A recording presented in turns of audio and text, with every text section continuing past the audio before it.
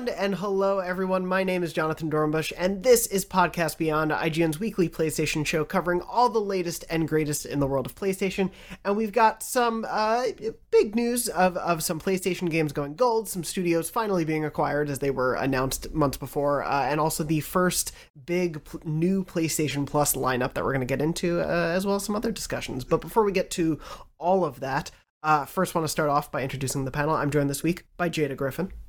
Hello, everybody. Hello, Jada. It's awesome to see you. I don't know. It's been a while. I took up smoking, just having a good time. No. Been gone. I'm kidding. Do not smoke. I'm good. Normal voice. I just I don't know. I was trying something fun. I haven't been on in a while, and I wanted to start with a bang, and that was probably not the right way to start it. But whatever. Hello, I'm glad to be back. Hello. Perfect chaos to start the show. I was going to start off by saying I'm very jealous because for any of our audio listeners who can't see, Jada is wearing an awesome Sly Cooper shirt, which I'm very jealous of. Oh, yeah. I love this shirt. Other than that, it's good to see you. It's been a while, but good to have you back on the show. Ditto. We're also joined this week by Mark Medina. Mark, hello. Hello. Jada, I am a doctor, and smoking's bad. Okay. I know that because I went to doctor school. So yeah, sure. Just letting you know. Also, how many days did it take you to get your degree? Like 3 2/4 of a day. Oh, well, yeah, I've been smoking for like the square root of that. So what's that? I'm a doctor. Right? I don't know anything. I don't know math stuff. Okay. I only know how to doctor. Okay. I have nothing to yell into my microphone about this week when it comes to TV shows and stuff, but I will say I'm watching The Bear on Hulu. It's pretty good. I'm only 4 episodes in, but it's a very tense, very dramatic show. All I've heard is that I need to watch The Bear. That's all I've heard. It's good. If you guys aren't going to do our Apple TV shout out, then I'll do the Apple TV shout out because I'm watching Loot and I am freaking loving Loot with Maya Rudolph and MJ Rodriguez and Ron Funches, isn't it? Ron Hunches, Nate Faxon, a whole bunch of people in there. Adam Scott from Severance. Mark, you should be watching it. Adam Scott's in it. I've never even heard of it. What is it called? Loot? Loot. L-O-O-T. Yes, I picked up Loot in my video game. Not the instrument. Okay. Yeah. See, but it's not a musical show. It's very interesting. It's a lot of fun, and I highly recommend it. Yeah, it comes from old Parks and Rec writers, I believe, is the lineage. So it's a little bit in that vein, but a little bit of a different thing. Yeah, it's pretty good. I've only watched the first 2 episodes, I think, but I really enjoy it so far. Yeah, I'm waiting for I will watch that after The Bear. Well, The Bear's only 4 more episodes, so that's fair. It's a short season. But speaking of television, this is actually a great segue because before we get into games, I do want to let you all know that there's going to be a lot of San Diego Comic-Con stuff coming to IGN next week, I believe. IGN's returning to San Diego Comic-Con July 20th through July 24th, so be sure to tune in. We'll have live stream, all the big things happening on our live show Friday and Saturday of that week, which is July 22nd and 23rd. A bunch of stuff will be happening, streaming across all of our IGN platforms. You'll be able to see the latest on the biggest movies, TV shows, games, comics, and everything from that show. Comic-Con is one of those all-hands-on-deck sort of thing from IGN, so be sure to tune in, see all the awesome work happening from across the team, and we'll remind you again next week before that all happens. But with that out of the way, let's get into some of the PlayStation stuff happening this week. There's been various bits of news since the big news of last week that God of War finally has a release date.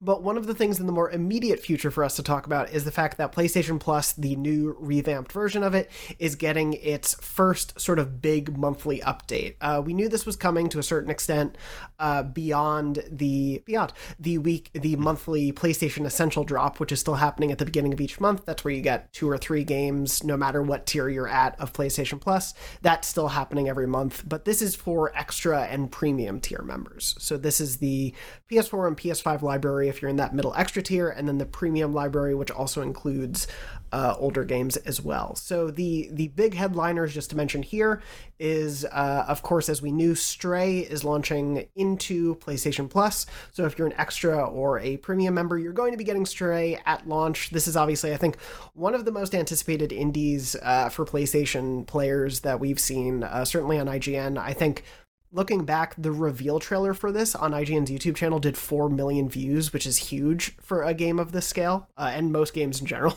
So, you know, people are really, really looking forward to this one. It comes out next week. I believe normally, because it's on Steam for this price, it normally costs $30. So, you know, subscribe to a couple months of PlayStation Plus and you get Stray on top of the library. You know, so that's a good one to launch into. Before we get into sort of everything about the lineup, just want to mention the other big headliners. You also will get Final Fantasy VII Remake Intergrade, which is the PS5 version, which comes with the Yuffie DLC edition that was included. If you're on PS4, you do still get just normal Final Fantasy VII Remake, so you're not left out of the picture. PS4 and PS5 players also get Marvel's Avengers, which is Marvel's Avengers, which most recently I think got the Mighty Thor as a new playable character. So that is the another sort of Echo character that they've done, but Jane Foster as Thor is in there. And then also available dialogue. Really? They have there's a whole it made the rounds online, but there's this whole line where Captain America is talking to Jane Foster. And he's like, I think the soldiers are afraid of you. They talk about you. They want about you stepping on them. Oh my gosh. Yeah. So yeah, that's yeah. You know, the writers they're trying. So they went for it. I mean, when they're not really doing like big cutscenes and things, I guess that's where you got to put those jokes. But yeah. Also on July 19th, players will get. This is part of that weird sort of like Ubisoft Plus is technically part of it, or like Ubisoft Plus Classics. Ignore that kind of marketing part of it. Essentially, if you're a PlayStation Plus Extra Premium subscriber, you also get Assassin's Creed Unity, Black Flag, Rogue Remastered, Freedom Cry, the Ezio Collection, which was the remastered collection of Ezio's 3 games, and then additionally, Saints Row 4 Re-Elected, Saints Row Gat Out of Hell, Spirit of the North Enhanced Edition, Ice Age Scrat's Nutty Adventure, Jumanji the video game. Looking forward to that one.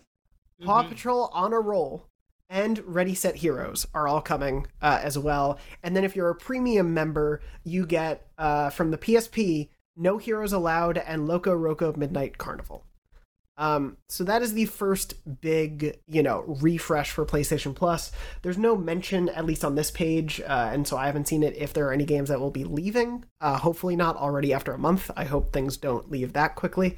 But that's the big sort of roundup for what PlayStation Plus Extra and Premium members will get.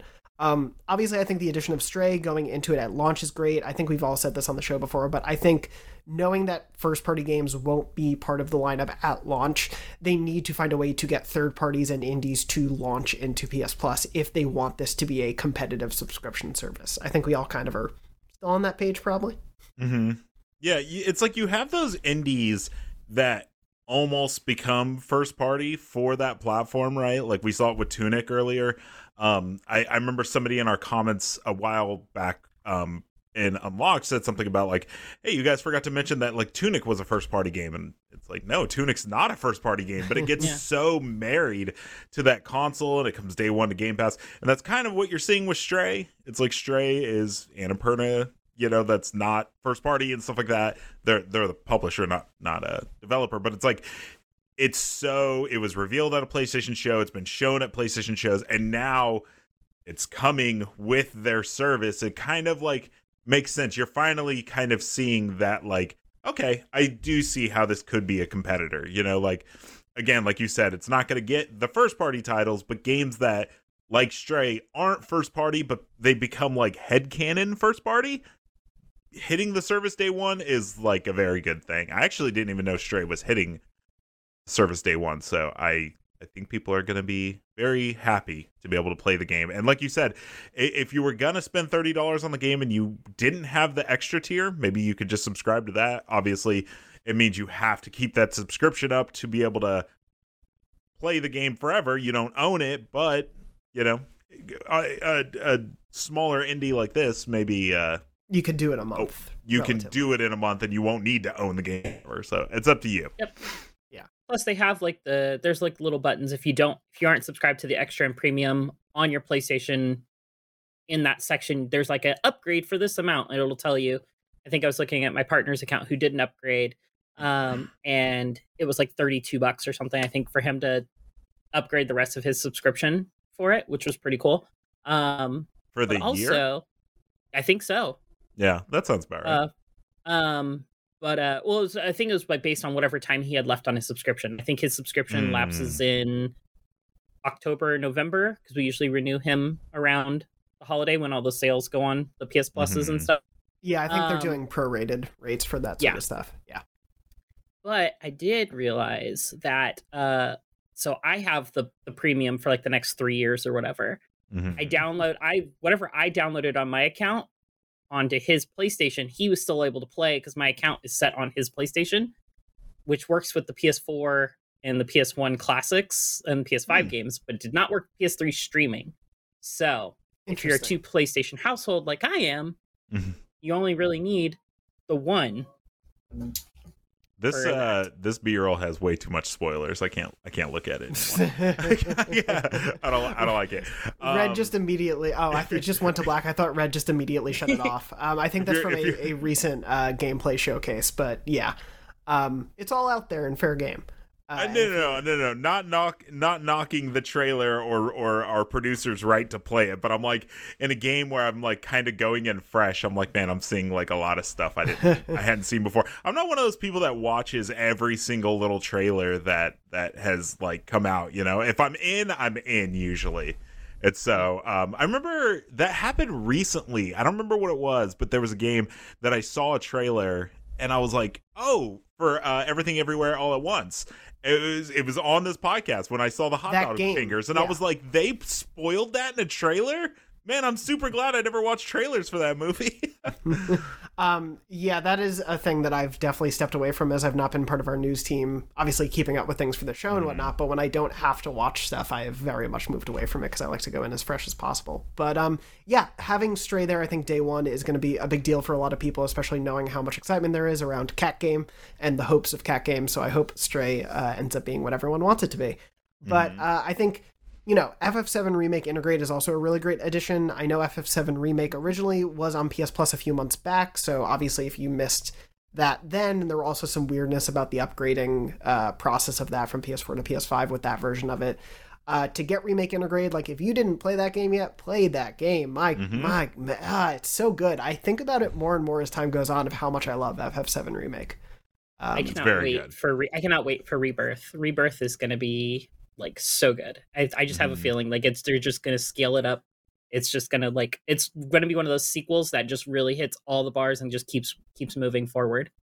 Yeah, and knowing that we're in for a trilogy, like that they have the scope of the whole project in view now. They originally apparently were thinking of it as just the duology, but then they did Rebirth and realized like, oh no, we need the third game. So it's good that they have that settled. It's yeah, and if you're playing just the normal version on PS4, like you're still in for a beautiful game, excellent combat system. Like it's really, really worth playing. I've never played the PS5 version. I've only played the PS4 version. It looks so much better. Yeah. Like it's not like night and day, but you can definitely see the differences between the PS4 and PS5. Well, the PS4 version was just like, it was so pretty. I know this one's got like 60 FPS, so that's like definitely worth it, but I played so much on PS4 Pro that like I didn't feel the need to come back, but I probably will when it gets closer to Rebirth, which is still a year and a half away, so eventually. The Yuffie DLC is great. It also has one of my favorite like in-game mini games of the last few years.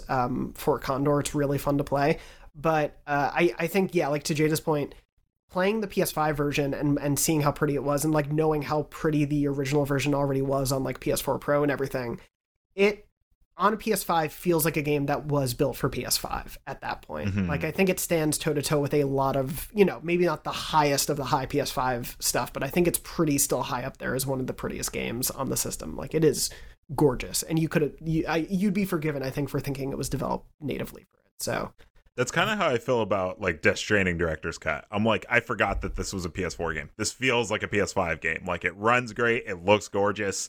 I forget that this was ever a PS4 game, but it was. Yeah. And then of course, Marvel's Avengers, it was also another one of the headliners. This was on PS Now, I believe, for a little while before that service closed. I think like if you want to jump into that game, my recommendation would be to play the campaign. I do think there's a lot of great story stuff within the campaign. I think the depiction of Kamala, especially if you've been watching and loving Ms. Marvel, which is one of the best MCU shows by far for me. If you've enjoyed that, Kamala's story, and I think the way things go in that campaign is really, really great, save for the levels that you can tell were clearly made for the multiplayer, like, endgame stuff. Oh my gosh. The authored, like, single-player stuff, it's like, oh, this is the game that could have been, is what you get out of it. It's like Whiplash.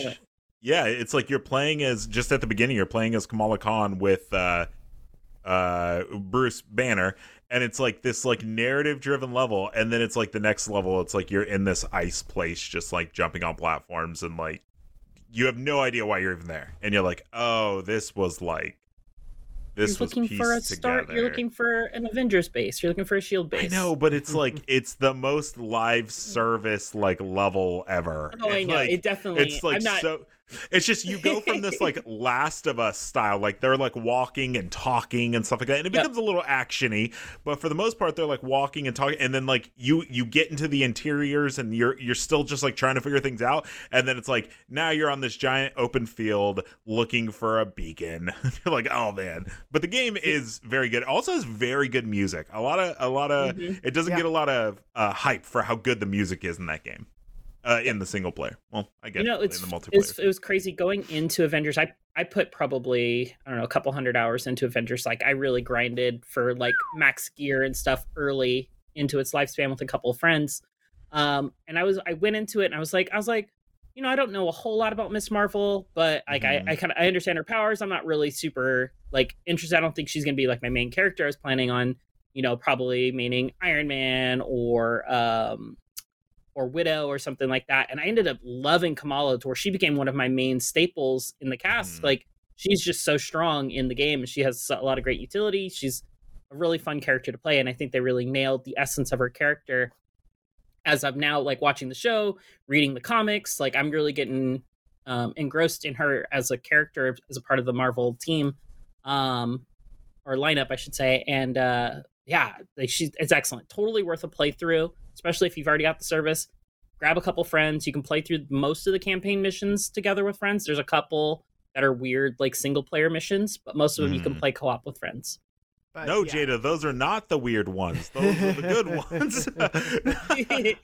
I mean, those are the best levels. Yes, the single player ones are some of the best ones, but also it's just kind of weird how it's kind of weird how it jumps like, hey, this one's single player only, this one's multiplayer, this one's not. But I like it. It's a great game for the campaign. The show's over, right?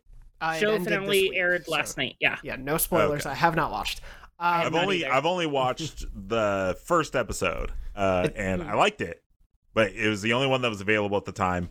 And then I was like, I think I'm just going to wait for this to be done, and then I'll just watch it all. Well, honestly, I can't wait to re-binge it and rewatch it all, because it's really good moment to moment, and they have a lot of really cool visual effects that they've done in it, especially with like the text.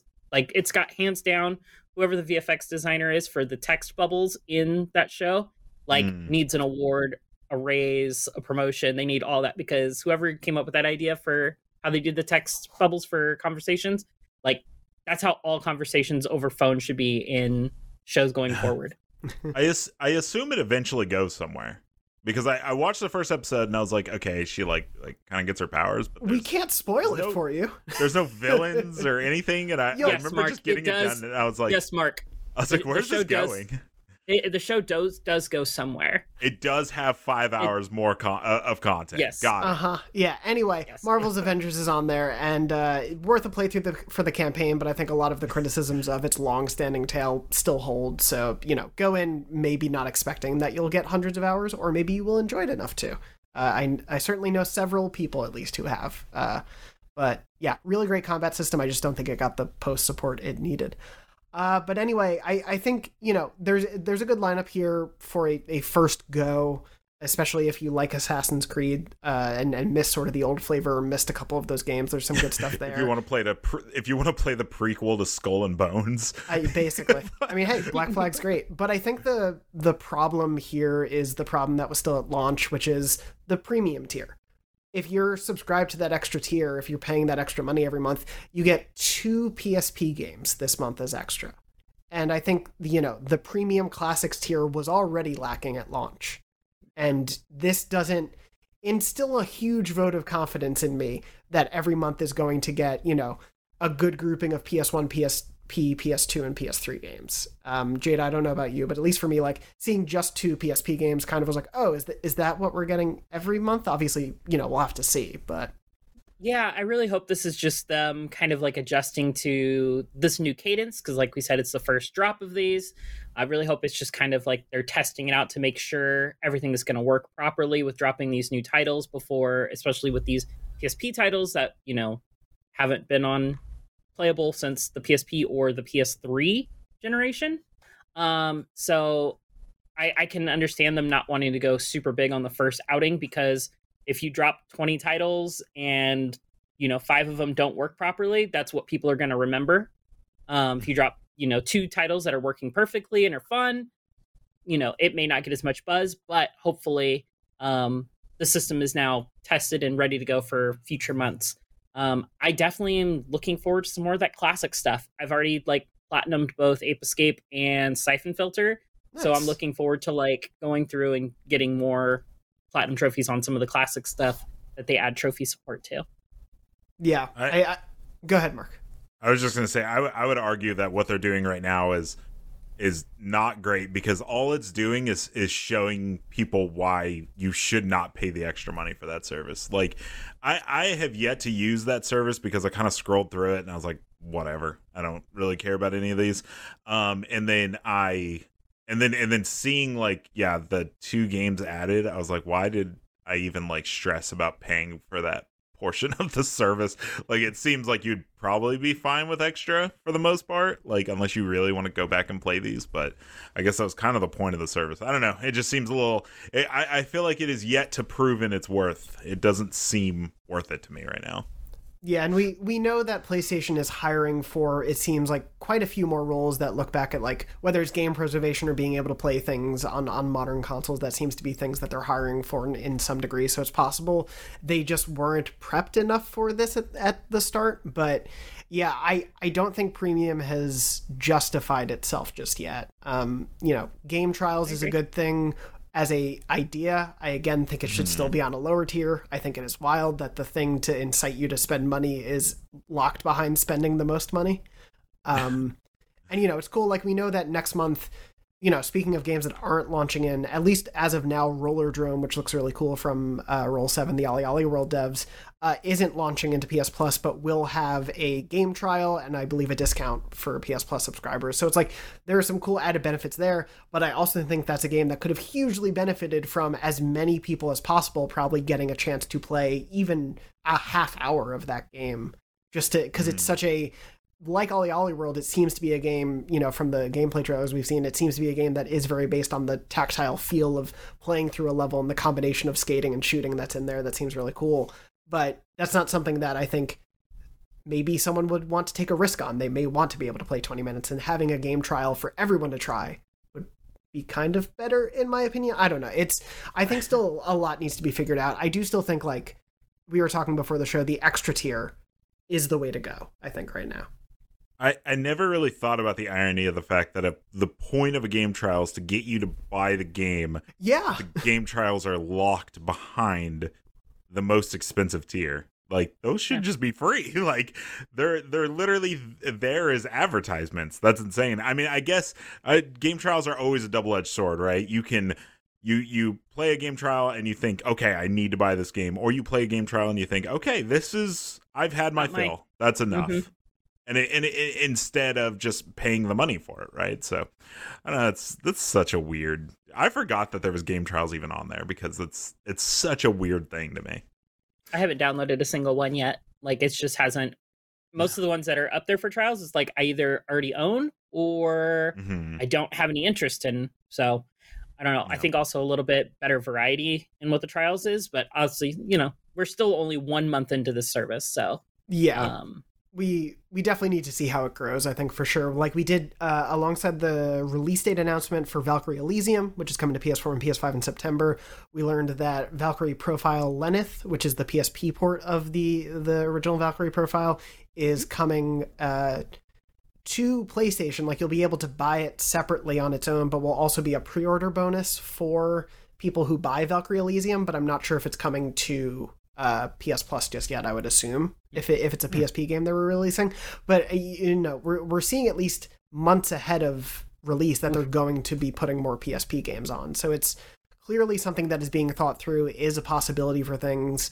I just hope we see more of a cadence. I think like the people who, I don't know about either of you, but at least in my mind, the people who buy the premium tier to get all of that classic stuff are the most dedicated PlayStation players. And like they want to be able to dip into that nostalgia. And if it's not there, they're not going to pay that money, I would think. Yeah, I definitely think it's a problem just with myself. Like I've said many times on the show that I don't really have an interest in going back and playing, some of these PS1 games that, whatever. So to then log into the service and see a bunch of PS1 games that I've already said that I have no interest in playing, and then being disappointed by it, I guess is like kind of silly when you think about it. It's not for you, but Jada, you were saying for me. You've already platinumed the big ones, at least from like Sony first party, that you were looking forward to. Are you using many of the other classic games right now, or is that kind of taking a back seat for you? It's kind of taken a back seat. Honestly, I've kind of I haven't been playing a lot on my PlayStation. I did finish World Ends With You finally over the weekend. I know we're probably going to talk about games we're playing. I finished that over the weekend last weekend at level 1. So that was crazy.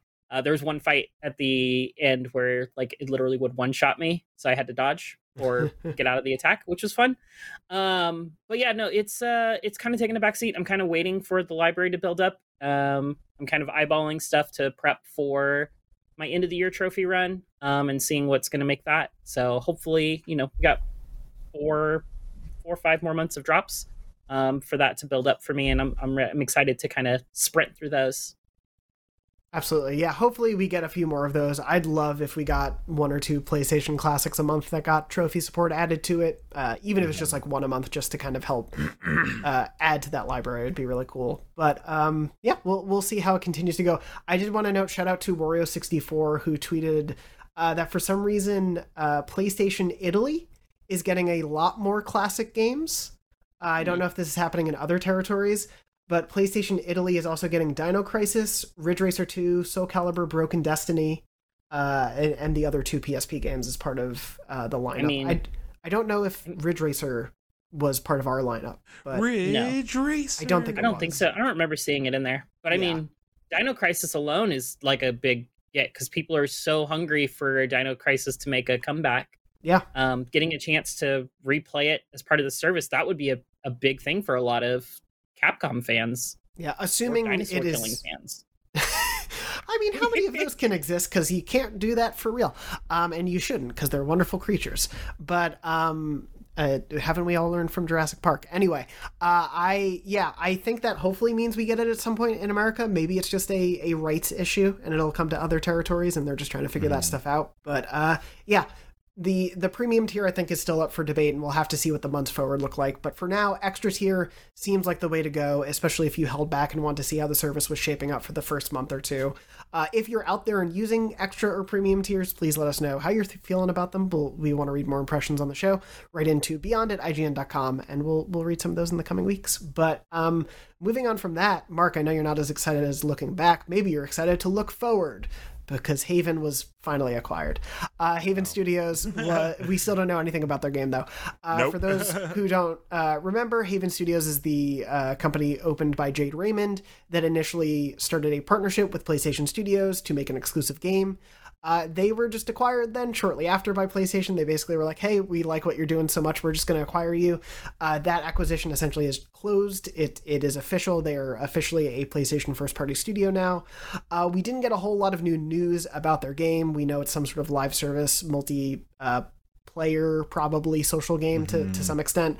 But we did know that Mark Cerny has been collaborating with them and interested in what they're working on, because they're really focused on cloud development as a thing. They're a studio kind of based on the idea of being in the cloud, and so they are looking to kind of advance Sony stuff. There was a interview with GamesIndustry.biz kind of about the future of the studio, to the point where they were like, we can't tell you about all the exciting tech that we're working on, but it's going to kind of change everything that we do. We'll see. I find the case of Haven really interesting, because I wonder how far out this game actually is. But it must have been far enough along that PlayStation liked what they were doing to acquire them.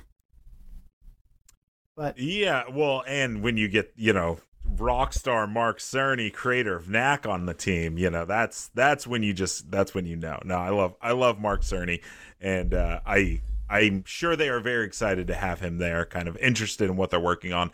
But it's like you said, when I read the press release, I don't remember exactly what line was it, or not our press, our write up of it. It weirdly gave me like Dreams vibes, which Dreams ended up becoming kind of a hit, right? Like it's not this thing that people are constantly playing, and I've yet to play a Dreams game more than like 10 minutes, but people do love it because it does spark that curiosity about game making, and people have made some like insane things from it. And so I'm not saying that this is that, but I there was a line in there somewhere, I can't remember where it was, and I don't want to like be on my computer trying to figure it out, but there's something about it where it's like something about user created stuff. Maybe it was just the cloud stuff, but it kind of gave me like Dreams vibes, where it's like, we know that they're making a lot of live service games, and so I don't know, I'm interested to see what it is. Not everything can be this like super narrative driven single player game. I get that they want to like try to do new things, so I'm choosing to be optimistic about it, but also, yeah, we don't know anything about it, so I've yet to be excited that that Sony owns Haven. I'm like, all right, cool. That means almost nothing to me.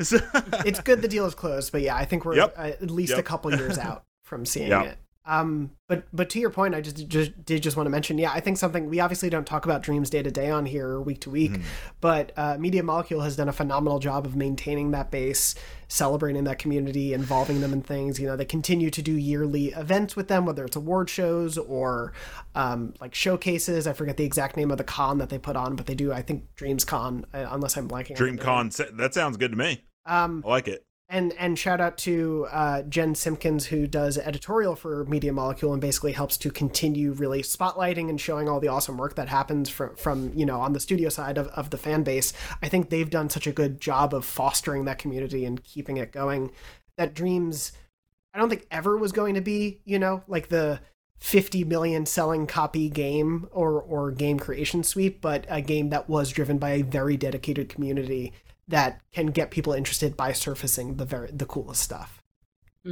They've done a good job of that. But just real quick, I found the article. Yeah, okay, I was correct. It says the studio's working on a new live service game featuring social elements and user-generated content. So that's why I got Dreams vibes, because that's exactly what Dreams is. So, go ahead. I was just so like, yeah. That's kind of, I know that Roblox is huge, but it's like, it's so intimidating to a lot of people, myself included. Like when people say like, do you play Roblox? I'm like, I don't even know what that means, right? Like, is Roblox a game or is it just user created game? I don't know. And then there's like Rec Room and stuff like that. So it wouldn't surprise me that they're trying to like break into that market that is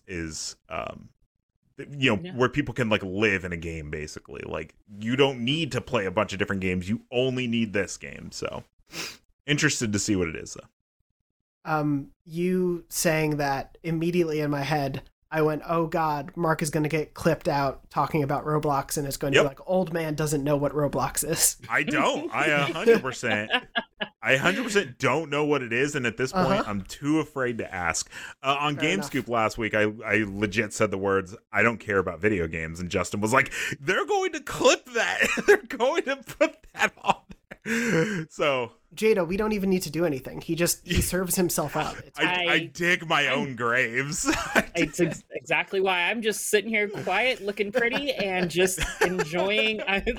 If I had a snack, I'd be eating. If I had popcorn, I'd be just eating popcorn. Taking a seat, I'd be literally the Michael Jackson meme, just sitting there eating popcorn, just watching Mark dig his grave. The moment the industry turned on Mark Medina, it's happened before. It'll happen again. Yeah, I was like, that moment's long past, my friend. Anyway. Yeah, we'll see what Haven's up to eventually. I hope someday, I've talked to a few friends about this over the last couple of weeks. It is incredible how little we know about the future of PlayStation games right now. Beyond Insomniac and Naughty Dog and of course God of War, it's really a general, unannounced mystery. We can infer a lot and assume a lot, but there's so many question marks that hopefully we start to get some answers about these things in the coming months and years. But moving on from there, one of the least question mark games, I think, is The Last of Us remake. At the very least, we kind of know what The Last of Us 1 is originally. We're still waiting to see, I think, gameplay changes and things of that.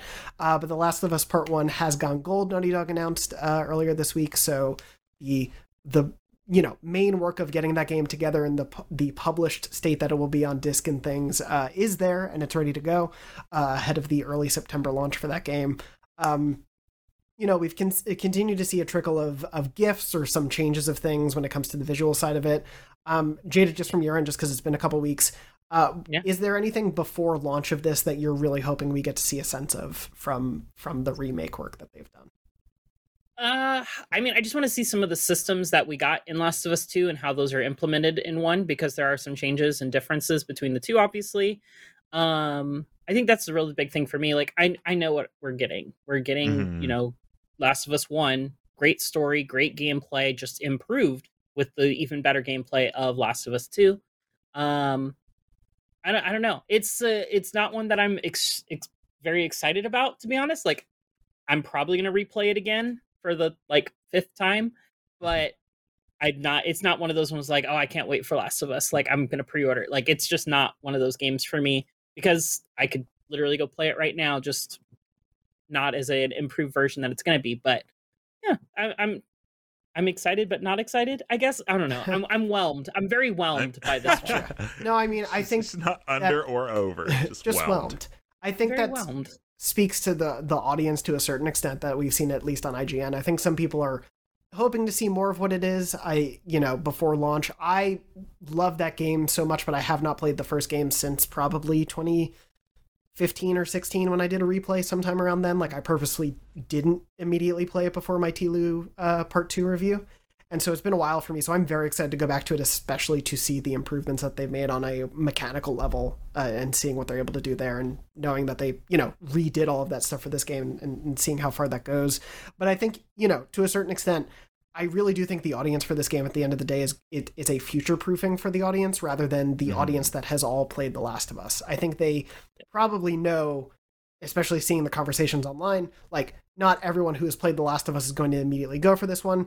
But, I tweeted about it when it went gold, and I had several people go, I have never gotten to play the original game, so I can't wait to go play it. And they're waiting for this remake to go play it rather than just play the original. So I think that audience is there. The audience who will be interested in the TV show, which is coming in early 2023. I think this is a, getting things up to parity sort of goal for them, especially as, The Last of Us becomes a bigger franchise for them. My biggest question is just when do we get a part 2 PS5 patch or version, director's cut? Because I really want that. The patch is not the patch. I meant the you PS5 want you want a Death Stranding upgrade. Exactly. Yeah. Yeah. That's what I mean. Not just FPS. I'm curious if we're gonna get the old school factions multiplayer as a part of this, if that's going to be included. I don't know if they've talked about it. They've confirmed it's just the single player version. Just the single player? Okay. Yeah, because I was out of the loop on that one. And I've seen a lot of frustration over that when it comes to the price. My initial reactions were like, man, I wish all of you had talked about factions earlier, because I was such a fan of it and felt like no one played it. But two, it's very clear that their focus on a multiplayer system is what's coming in The Last of Us standalone multiplayer. And they probably did not want to have to put all those resources into a limited multiplayer mode versus what is clearly a all big, major production for that multiplayer game. Yeah. So I think that's sense. Where that trade-off happened. But. Yeah, I'm exactly like Jada when it comes to the excitement of this game. I think we talked about this last week. Yeah. But just very much cool. I think I'm gonna see if it hooks me. I've played this game several times, and I did play it right before Last of Us 2. So I think I'll play the first maybe hour, because I'll have to probably for work, and I'll see what my gut feeling is as if I care to keep playing through it. Probably won't, but we'll see. I do find the $70 price tag very high for this, but I mean, they're putting a lot of work into it. That's what a few of the devs have said, that this is one of the most biggest projects they feel like they've ever done. So it's definitely I'm not saying it's not worth it. It's, man, it is a lot for a game that's been released and then re-released already, and then now just being remade. But yeah, I don't know. I don't know how I feel about Last of Us Part 1. We'll see. Well, we'll only have a month and a half or so before we probably will get to talk about it and play about it, because it'll be it's early September soon. But something I did find kind of weird is so The Last of Us Part 1, I'm interested on how many people this is a question for the comments. So leave me a comment. How many people have not played Last of Us but were able to seek out and secure a PS5? I don't know how much that how much you're a big enough PlayStation fan to get a PS5, but you haven't played Last of Us. I don't mean that is how that sounds. That sounds bad. It just means I'm just curious what that intersection is. You're wondering how a PS5. Yeah, how a PlayStation fan hasn't experienced it yet is, I think, what you're saying. But I don't mean that in a bad way. I'm the one person on this podcast that has missed the boat on a ton of PlayStation stuff. I'm just purely curious. Have you ever not played Last of Us but own a PS5 to be able to play this game?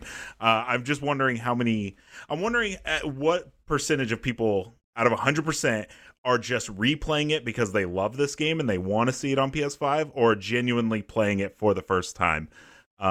It's an interesting comment question, so let us know. I think we'll be able to get 100% of PS5 players to tell us. So hopefully we get the math right. Definitely. I mean, to that point, my only other thought would just be, because of the hype around the PS5 and excitement for it, I do wonder how many people went to get a PS5 regardless of what they owned previously, because they've heard about the scarcity. It's so in demand. It's one of those things that maybe they owned an Xbox, or maybe they owned a Switch for the last few years and didn't own a PS4, or are newer players. There are a lot of younger players also who just weren't around at that time, but do now get newer consoles. We're old, Mark. That's what I'm trying to tell you. Yeah, I mean, I played Infamous Second Son without playing the first two, because I didn't have a PS3 until I didn't have a PS3, and this is spoiling a future topic we want to do, but I didn't have a PS3 until Last of Us came out. I legit I didn't have a PS3, and I really wanted to play Beyond Two Souls and Last of Us, and that's what made me go get a PS3. So 2013. So I know they exist because I was one of them. So yeah, just curious. Yeah. Well, if anyone who has that perspective, please let us know in the comments. Yeah, I'd be very curious to hear that as well. But we'll hopefully, have more to talk about. I assume they'll show a little bit more of T-Lu Part 1 before it comes out, and then of course it'll be September, and we'll before we know it, be talking about actually playing it. Moving on from there, just to mention some other quick news. If you didn't see it, PlayStation, as they do occasionally, released a lineup of indies announcements sort of that are coming to PlayStation, either known or reveals or release dates. Among them, of course, I want to shout out the biggest one that I'm most excited about, which is Inscryption, which was previously only on PC. Don't, as much as, there's a blog post and you can go read that or watch a trailer, just don't look at anything and just go play Inscryption when it comes out. There was no release date, I believe, but just go play Inscryption. Yeah, go into it blind. It's really good, and it going into it blind it's one of those games where going into it blind makes the experience so much better. Do you have any recommendations for someone who's about to record a Devs React to speedruns with them, next week? Get Ronnie to do it. But I've never played the game. Oh, pass the buck. Yep. I love it. I love it. Also highlighted throughout it were Cursed to Golf, which is coming in August. The Tomorrow Children's re-release. That was a game that had sort of a very public, figuring out the rights, the ownership of things. PlayStation had originally published it. It was delisted for a long time. The devs got the rights back and have been working on republishing it with a sort of revamped edition of it. Signalis was also shown. Shkim or Shim, I don't know, but that's a very Shadow cool one, right? Yeah, the Shadow puzzle game, which looks very, very cool, coming next year. Sea of Stars, which is set in the universe of The Messenger, but is like an old school SNES RPG style game rather than a 2D side-scroller action game that a lot of people are very excited for. And then I think the one coming in most recent, or coming the soonest, is Cult of the Lamb, which we've seen a little bit of before, but that one's coming in August, right before Cursed to Golf, which also is coming in August. Basically, like we've talked about on the show, the rollout of big releases has definitely slowed down, especially this summer more than anything. Really cool looking indies coming out. I don't know if anyone else did, but I played the demo of Cult of the Lamb on Steam earlier this in June, I think it was. I don't know how time works, but that was really fun. I did not, June but I generally played is earlier in the year. Yes. Yes, that is true. I played the Curse to Golf demo. Okay. Part of that same Steam. I think it was like Summer Game Fest stuff. It was fun. Yeah. It was a little too chatty for a game that I'm like, I just want to play. But yeah. Also, there was like a bug on the second level, and it was making it where I couldn't finish. But it was a demo, so it was fine. And I probably could have like reshut the game off, but I was like, okay, I'm in. This is cool. Cool. Also, really like Chuhai Labs, so I'm in. Yes, true. Did anything from that lineup stick out to you, Jada? Obviously, Sea of Stars is my big one. That's the big one I can't wait for. I'm really looking for that good old 16-bit RPG goodness. Mm-hmm. Yeah, that one I know is like a big one for our audience. I think there was hope that it would hit this year, but unfortunately isn't. But yeah, I can't wait to play that one as well. It looks gorgeous, just like the artwork. Oh, this does look. That does look. Look at it. It's not 16-bit, but 16-bit era. Yes, yeah, definitely of that. Like that 2.5D. Yeah, oh, it looks like Chrono Trigger. Wow. Yeah, okay. It's very, very Chrono Trigger vibes. So I'm very excited for this one. Yeah, that one's heavily inspired and clear homage to that era.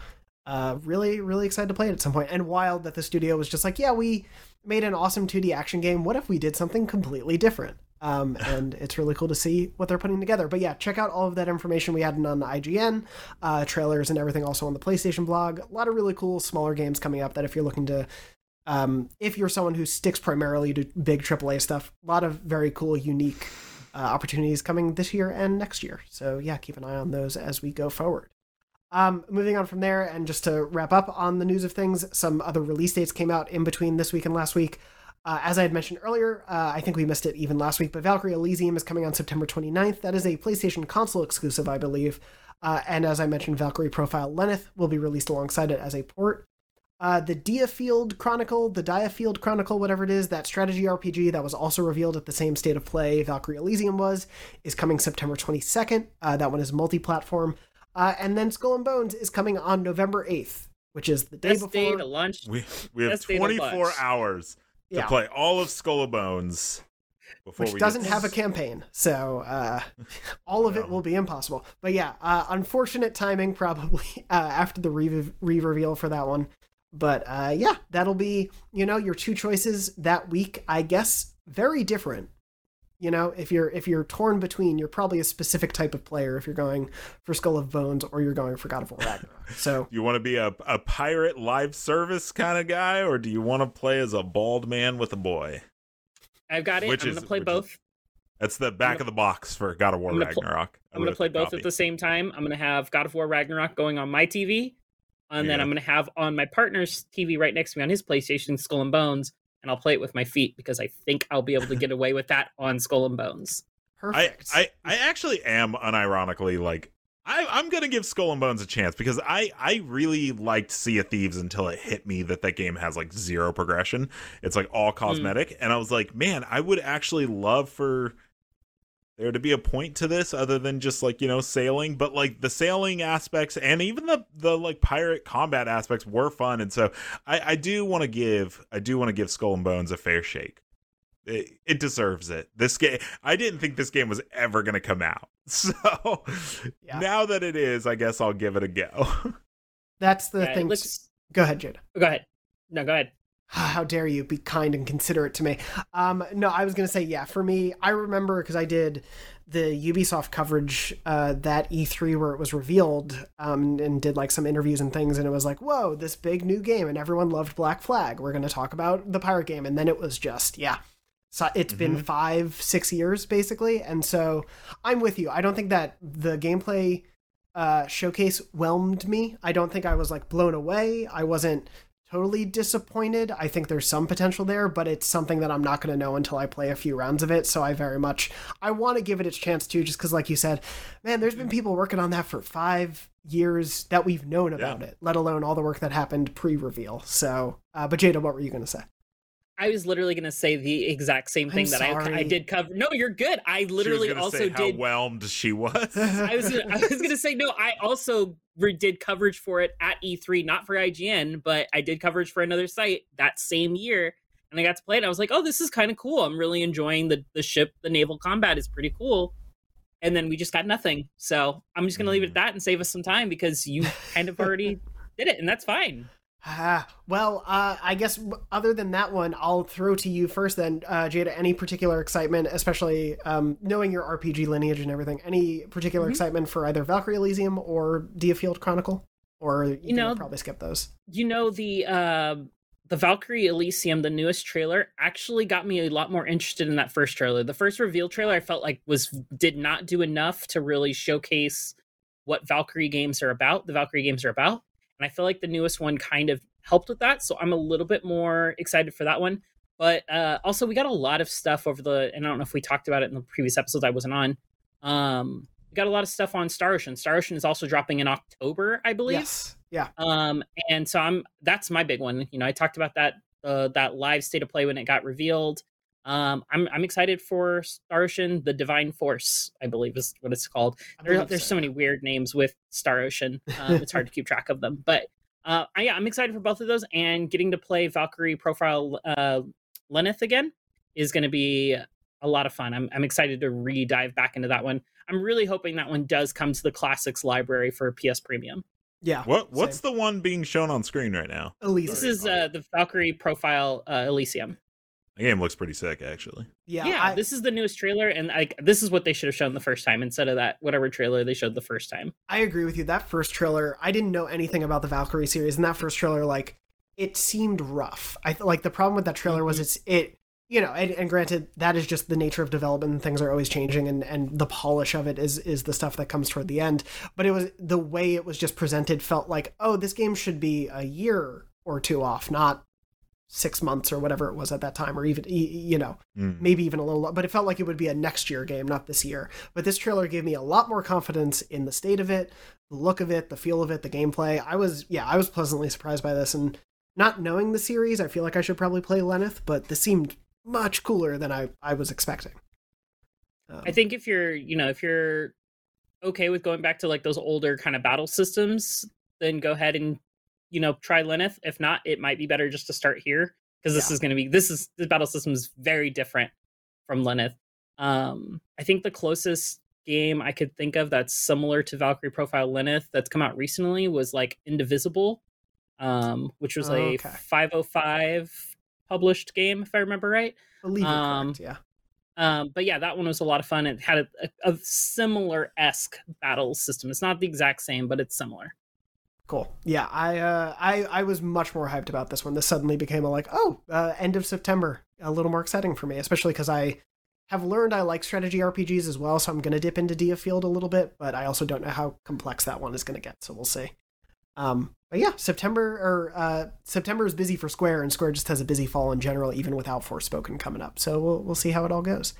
But with that all said, I realize we're running a little short on time. We did have sort of a discussion in mind. Are y'all cool if we perhaps table that, but I put it out to the audience to maybe get some of their feedback, and then we can discuss it together? Works for me. No. Mark. Flip a coin, Jonathan. Live on there. Flip a coin. Get to work. I don't have coins. No. It's fun. It's fun. Why would I have? I'm joking. Metal currency. I don't use coins. Jonathan, anymore. we're in San Francisco. Doesn't your laundry machine? Do you require coins? I have in apartment laundry, and I pay the extra rent for it. Don't you worry. I'm paying for pants. I remember when I lived in the Bay Area, I had an in-unit washer and dryer, and I felt like a rock star. It's the only thing mine doesn't come with. I have happily paid a premium both here and in New York for having in-unit laundry because of how much of a life difference it makes, because laundry is, without a doubt, the task I hate the least, the chore thing I can't stand the most. Or I hate the most. I was like, wait, I hate it the least. I love doing laundry. I tell you, if I'm not near a washing machine, that I'm is sad. a slip that I don't know what that says about my thought process of things. But Jonathan's at the local laundromat. Here, go ahead, go grab some lunch. I'll take care of this my for exciting you. day. Yeah, I do it for other people. Just out of dishes benevolence. Can go to hell. But you know what? Give me a good Saturday of laundry and I'm in. And I'm set. No, I actually don't mind dishes. But yeah, laundry, for whatever reason, the process of it folding and hanging and all of that just drives me nuts. But so having the idea that I'd have to do it outside my apartment, that I can't do it like while watching a TV show here, or that I'd have to walk somewhere to do it, I know it's a very like privileged opportunity and is not common in either of these cities. And I have paid the rent for that as a result. Absolutely. I lived in like 100-unit like apartment complex, and I think I was one of 2 that had a washer and dryer. Oh, and yeah, man. we had to pay a premium for it. Yeah. We paid. Everybody on this podcast, everybody listening to this podcast right now thinks we're a bunch of suckers. And it's because we are. Well, I mean, if you're in America and you're not living in a big city, chances are you do have laundry in your home. And so it is. I'm in California, but I'm not in a big city, and that would be very strange to not have. Yeah. This is the first place I've lived at where I haven't had it in home. So it was a very big change for the last couple of years versus the first 20, 30 years of my life. So yeah, growing up on Long Island and having a laundry room now feels like such a foreign concept to me, that the idea that there was a room dedicated to the laundry. Anyway, that said, we definitely don't have time to have any sort of PlayStation-related discussion. But we did have time for a tangent about laundry. I mean, there's always time for laundry, apparently, according to my brain, because I seemingly love it. But no, the thing that we do want to talk about, and we get a somewhat steady supply of these into the beyond@ign.com email, which you can also write into if you would like to as well. But we get it since a few weeks ago, maybe a few months ago now, when we talked about PlayStation's plans for getting another 18 million PS5s out there in the next fiscal year, of talking about the realistic nature of the shortage, that there are people consistently who can't find them, who are having trouble still finding them, who luckily do. You know, we get either sort of stories, which we've read on the show, of people, you know, stumbling upon one or having a friend who helped them out or having a connection at a store, but other people who continue to struggle and who continue to not be able to find them and don't want to pay scalpers prices, don't want to deal with that. So my question is for people out there, I think a mixture of 1, have you faced these difficulties? But 2, knowing that this is a thing that is affecting PlayStation is going to seemingly affect them for the long term, because even though they're planning another 18 million in the next year, they still are like, we're not going to meet demand. We're not going to be able to get as many as we want to out there because of the supply chain, because of parts issues, because of all just the nature of the world right now. Knowing that that's in mind, do you think that's going to change the course of this generation in terms of its longevity and its timing? I think we've become so accustomed to generations that spanned, 5 to 8 years, somewhere comfortably in there. Last generation, the PS4, I think, was end of 2013 to the end of 2020 before a new console came out. So that was a 7-year sort of gap. Do we think this generation will go longer as a result?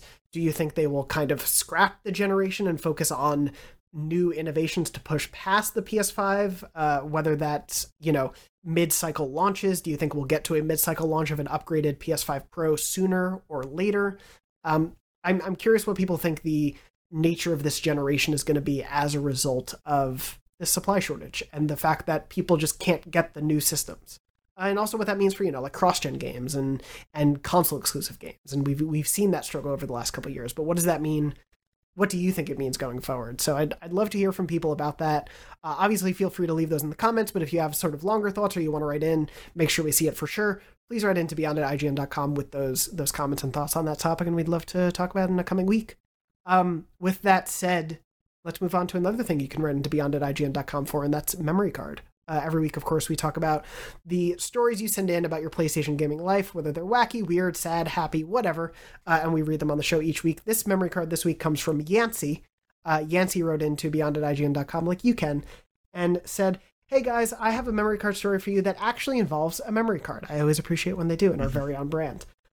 Back during my time with the PS2, I remember playing either Jak and Daxter 2 or 3, I can't remember which one exactly, and at the time, these games were very much like GTA in that you are an open-world-ish city and can cause a disturbance that will have guards coming after you.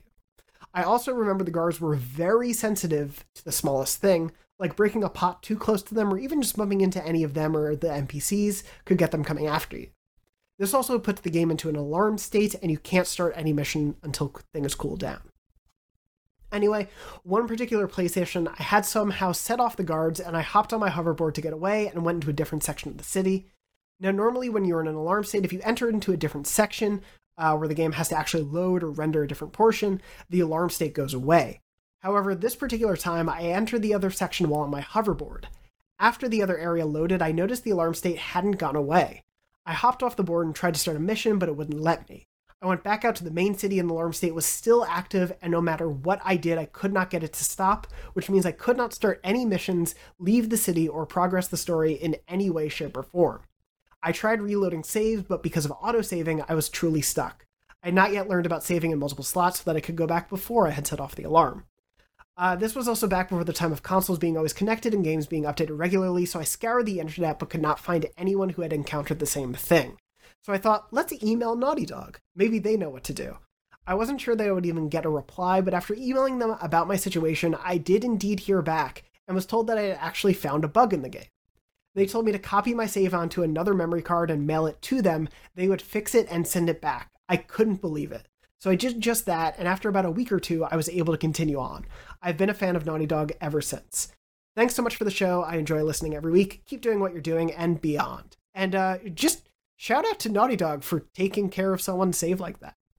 That person was a young Neil Druckmann. Look at him now. It's like the story of Iwata, how he produced Gold and Silver to be able to get Kanto in there. It's like, oh yeah, Neil used to fix games for people just on the side, is how he worked back in the day. There was a situation like that with Metroid Other M as well, right? Where it's like you had to like send in your like SD card to like get it fixed. That was like a known. I think that became It became like more widespread, but it's like it's kind of sounds like it was. That's insane to think about. I would never have the patience for that. I would just take a bat to my console. But good on you for taking the time to send in your thing. No, it's done. Mark is actually the person you see all those YouTube videos about. They have there's 100 different YouTubers that do it, but Mark is actually the person doing the videos when they like buzzsaw their PS4s in half, like their Spider-Man Special Edition one, or that's Mark. Mark just does it for no reason too. It's not even for.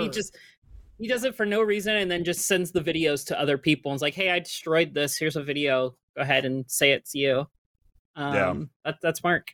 I'm on my 17th PS5. That's not even possible. That's why the shortages happen, is because Mark keeps buying them and destroying them. I just keep absolutely destroying them. Yeah. My console is garbage, though, and I'll talk about it more on the shortage thing, but I'm about to take a baseball bat to my PS5, so we'll see. Probably don't do that. You keep mentioning this bat. Don't do that to your system. It's not going to help. It's asking for it, though. No, it's not. It doesn't ask for anything.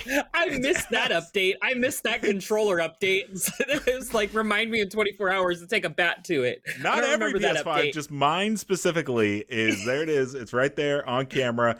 And look at it. It's just like, I'm garbage and I want you to destroy me. There's an actual reason why I'm saying that. My PS5 actually is garbage, and it's pissing me off, so I'm ready for a new one, but you can't find them. 2 years later, you can't find one. I just really like the idea that you turn it on and it's just like, hit me, just slowly, and cries as it does that. In a way, it's saying that. I'm telling you. I'm sure that's how that works. It's just for context for this episode. It's got that rest mode bug thing that others have had, and it's 2 years of this, dude. Where you're talking about every time it closes, you put it in rest mode and you load it back up, it's like it shut down improperly. It was turned off wrong. It does it all the time. There's nothing I can do. Yeah, that's what I do now. I do not use rest mode anymore. I just turn it off. Yeah, because I was tired of having to reformat my hard drive every time I booted it up. So I just literally do go off and on. And honestly, the boot time difference isn't anything. I just I forget about it sometimes. And so here's what happens. I'm sorry, Dornbush, but here's what happens. I've turned off the rest mode function, right? Like I've made it where it doesn't do that.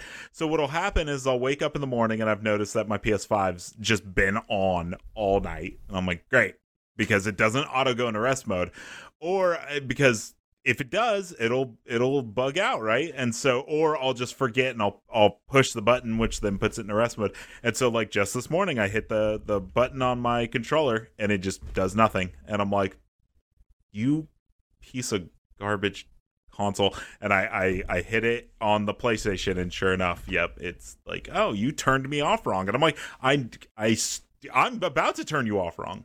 With a baseball bat. I'll throw you in a bathtub. And yeah, And just let the console slowly wither. The hatred you watch have it for this inanimate object is just slowly watch it sink. wild. Just give it a salute as it goes underwater.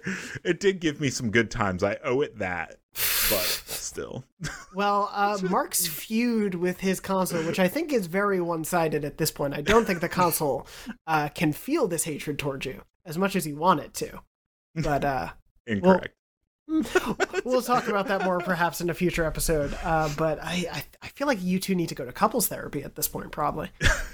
I did something. I'll make the story really quick. I did something very similar with my PS3 back in the day. I have the 60 gig original, backwards compatible. Had it for since launch. Had it for 4 or 5 years. All of a sudden, just I got the little orange light or yellow light, whatever made it stop working. I had a backup Slim, so I started playing the PS3 Slim, and I just left it plugged in, staring at the other one. And I was like, "You made me do this. You made me. You're gonna watch this." And I did this for probably about 3-4 months. Then I cleaned it out with some air, turned it back on, and so I was like, let's try it and see if it's working now. And it worked just fine. So it got jealous, and I haven't had an issue with it since. It just kind of fixed itself. I don't know what happened, but haven't had an issue with it since. So, well, I think we have a new topic for your consoles. Mark, just get another PS5 and put it in front of it and play it, and your other one will start. No, I'm gonna get a new PS5 and I'm gonna Office Space that one. We're gonna film an episode of it. We're gonna on Beyond just live. Yep. The ways we punish our consoles. Look forward to that headline for a future episode of Beyond. Well, hopefully everyone out there who has their PS5s is enjoying them and is not having does not have a blood feud against them. And is gonna sacrifice them in some arcane ritual. But however you're feeling about your PlayStation 5 or 4 or Pro or Vita or VR or whatever it may be, if you have questions or comments about anything we talked about this week or just about PlayStation in general, please send them in to beyond@ign.com. I know we've mentioned for memory cards and some of the topics today, but if you have any other thoughts you want to hear discussed on the show, if you have big PlayStation related questions, please send them in. We'd love to have some more to be able to pull from in the coming weeks. But in the meantime, other than that, thank you to everyone who's been sending in memory cards. Please still send them in. But we have some other great ones to read in the coming weeks, but always love to hear from you all about these very personal moments that you're willing to share, so thank you for those. But of course, if you're enjoying the show as well, I haven't mentioned this in a while, but please, subscribe, hit the thumbs or the stars, all the good things that let people know that you're enjoying the show. Please do so on whatever your platform of choice is. And before we go, speaking of other platforms and the work we all do, we're of course all on IGN.com, and all the work that we do you can see there and across all of our social platforms. Before we wrap up, Jada, anything that you want to plug that you've been working on when it comes to the IGN community? Yeah, so got a new photo mode article going live. We had one go live a month ago. A little bit of delay with all the craziness of Summer of Gaming, but we got our next one going up. The photo mode is basically come to the IGN comment section, submit your best photo based on the theme that we've selected, and we'll be highlighting all of the user ones in a slideshow in the future ones. So our newest theme is going to be Flame On, in the theme of summer. So send us your most fiery, passionate screenshots. More fire, the better. And we'll get a chance in getting highlighted in the next one. We'll be highlighting all of our users' photos from our previous one, which theme was Heroes, in this article. So check that out. That should be live by the time the podcast goes live. Awesome. And Mark, I know you'll have stuff to talk about in future weeks, but for now. Yeah, I'm doing, everyone knows I do Devs React to speedruns. We have a really big PlayStation first party centric episode coming up soon, so be excited for that. That one's recorded and done, and it was super fun, but it'll go live sometime in July. And then we have a bunch of other ones, like I mentioned. We have Inscription and Salt and Sacrifice and a few others. So yeah, look forward to that. Those go live on Saturday. Yay. Yeah. And on top of that, if you're looking for other PlayStation-related coverage as well, please encourage you to check out our Art of the Level series. I know I've plugged it before, but I have another PlayStation-related one coming up this week that I won't spoil, but a recent PlayStation game, perhaps in the last couple of years. Go check out that one. It's going to launch either Friday or Saturday. Really excited about that one. We have some wonderful dev interviews as part of it. And our most recent one was from a freelance written and interviewed piece that went over really well related to Psychonauts 2. So if you enjoyed that one as well, you can check that out, as well as the whole series of it. They're all on IGN.com, youtube.com/IGN Games, where if you're watching this on YouTube, same channel. So just go check out that playlist. But yeah, a lot of hard work goes into those from a lot of people.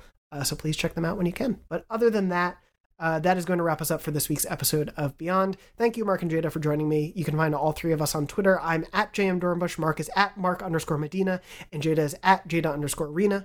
Thank you to Red, our producer, for making this show happen as always, and thank you to everyone out there for listening and watching. We hope you're doing well, we hope you're staying safe, and as always, Beyond. Beyond. Beyond.